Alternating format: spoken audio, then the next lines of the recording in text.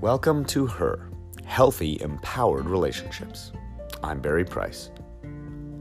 So many of the powerful women I speak with really want a partner that they can grow with, that they can build something together with as a full partner. So when you're looking at attracting that man or woman who's a full partner, we have to look at which area you tend to attract a partner who's lagging behind in. Or if you're with a partner right now, what is the one area that you feel they aren't keeping up? Is it their spiritual growth? Is it in their lack of a life plan or their ambition level? Is it that you're very health-oriented and they are not? What is the area that you keep attracting or tolerating a partner who's behind you, below you, and pulls you down instead of not only lifting you up, but both of you inspiring and supporting one another? You know, they say that you get what you tolerate.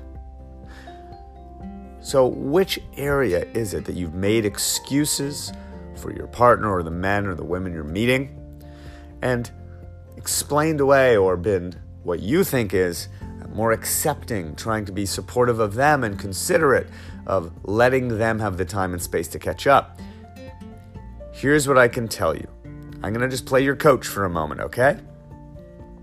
It's fine to have empathy and want to be supportive of a partner when they're behind you in an area. Otherwise, we can start to feel like we're bad people or we're judging someone. We're not really showing up with compassion like a good partnership. But there has to be a certain threshold. And here's what it is. Think of it this way. Is it that they can't or that they won't? The difference between can't and won't is a massive one. If it's can't, then it may just be something that they're lacking in terms of a skill, a workshop, a conference, a way that you can help them discover how to be better in this area of health or wealth or spirituality or some other area. But if they won't, if it's a lack of willingness isn't something you can provide, give, or make someone have. If you're just meeting a person, believe them the first time they show you and tell you, not just tell you, but show you with their actions that they have no real interest. There's nothing at all that lights them up about this area that's important to you.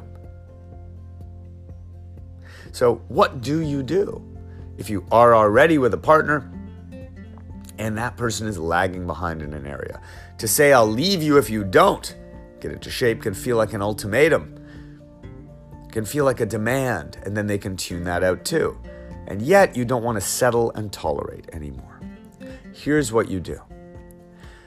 The challenge isn't in setting that boundary and saying, here's where I'm at, right? I'm making more money, I'm driven, I'm building this, I'm getting in shape, I care about doing my meditation practice and being more self-aware, and you don't, and I'll leave you if you don't do it. That's not what we're saying.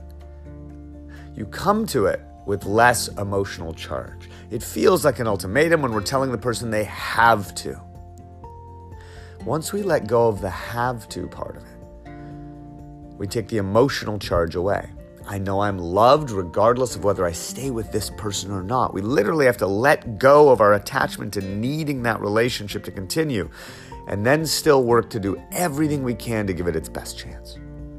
So if that partner's lagging behind in some area that's really important to you, you share instead from the I, we, you that I've mentioned in other mini podcasts. I, we, you would be, you know what? I'm growing so much in this area. And for us to stay together, we have to grow together. So if you don't get interested in this, chances are we'll grow apart. What do you think? Notice the difference between that and demanding that they do something. I'm growing in this area. We're only going to be at our best as a couple if we're both doing this. And we don't have to do it the same way. They could do it a different way, so long as they're doing something in this area also. And if we don't both do it, probably we'll grow apart. So if you value this relationship, it's something you may want to consider doing. That's it. That's the way we stop tolerating someone who's behind us or pulling us down, that we're not growing together with.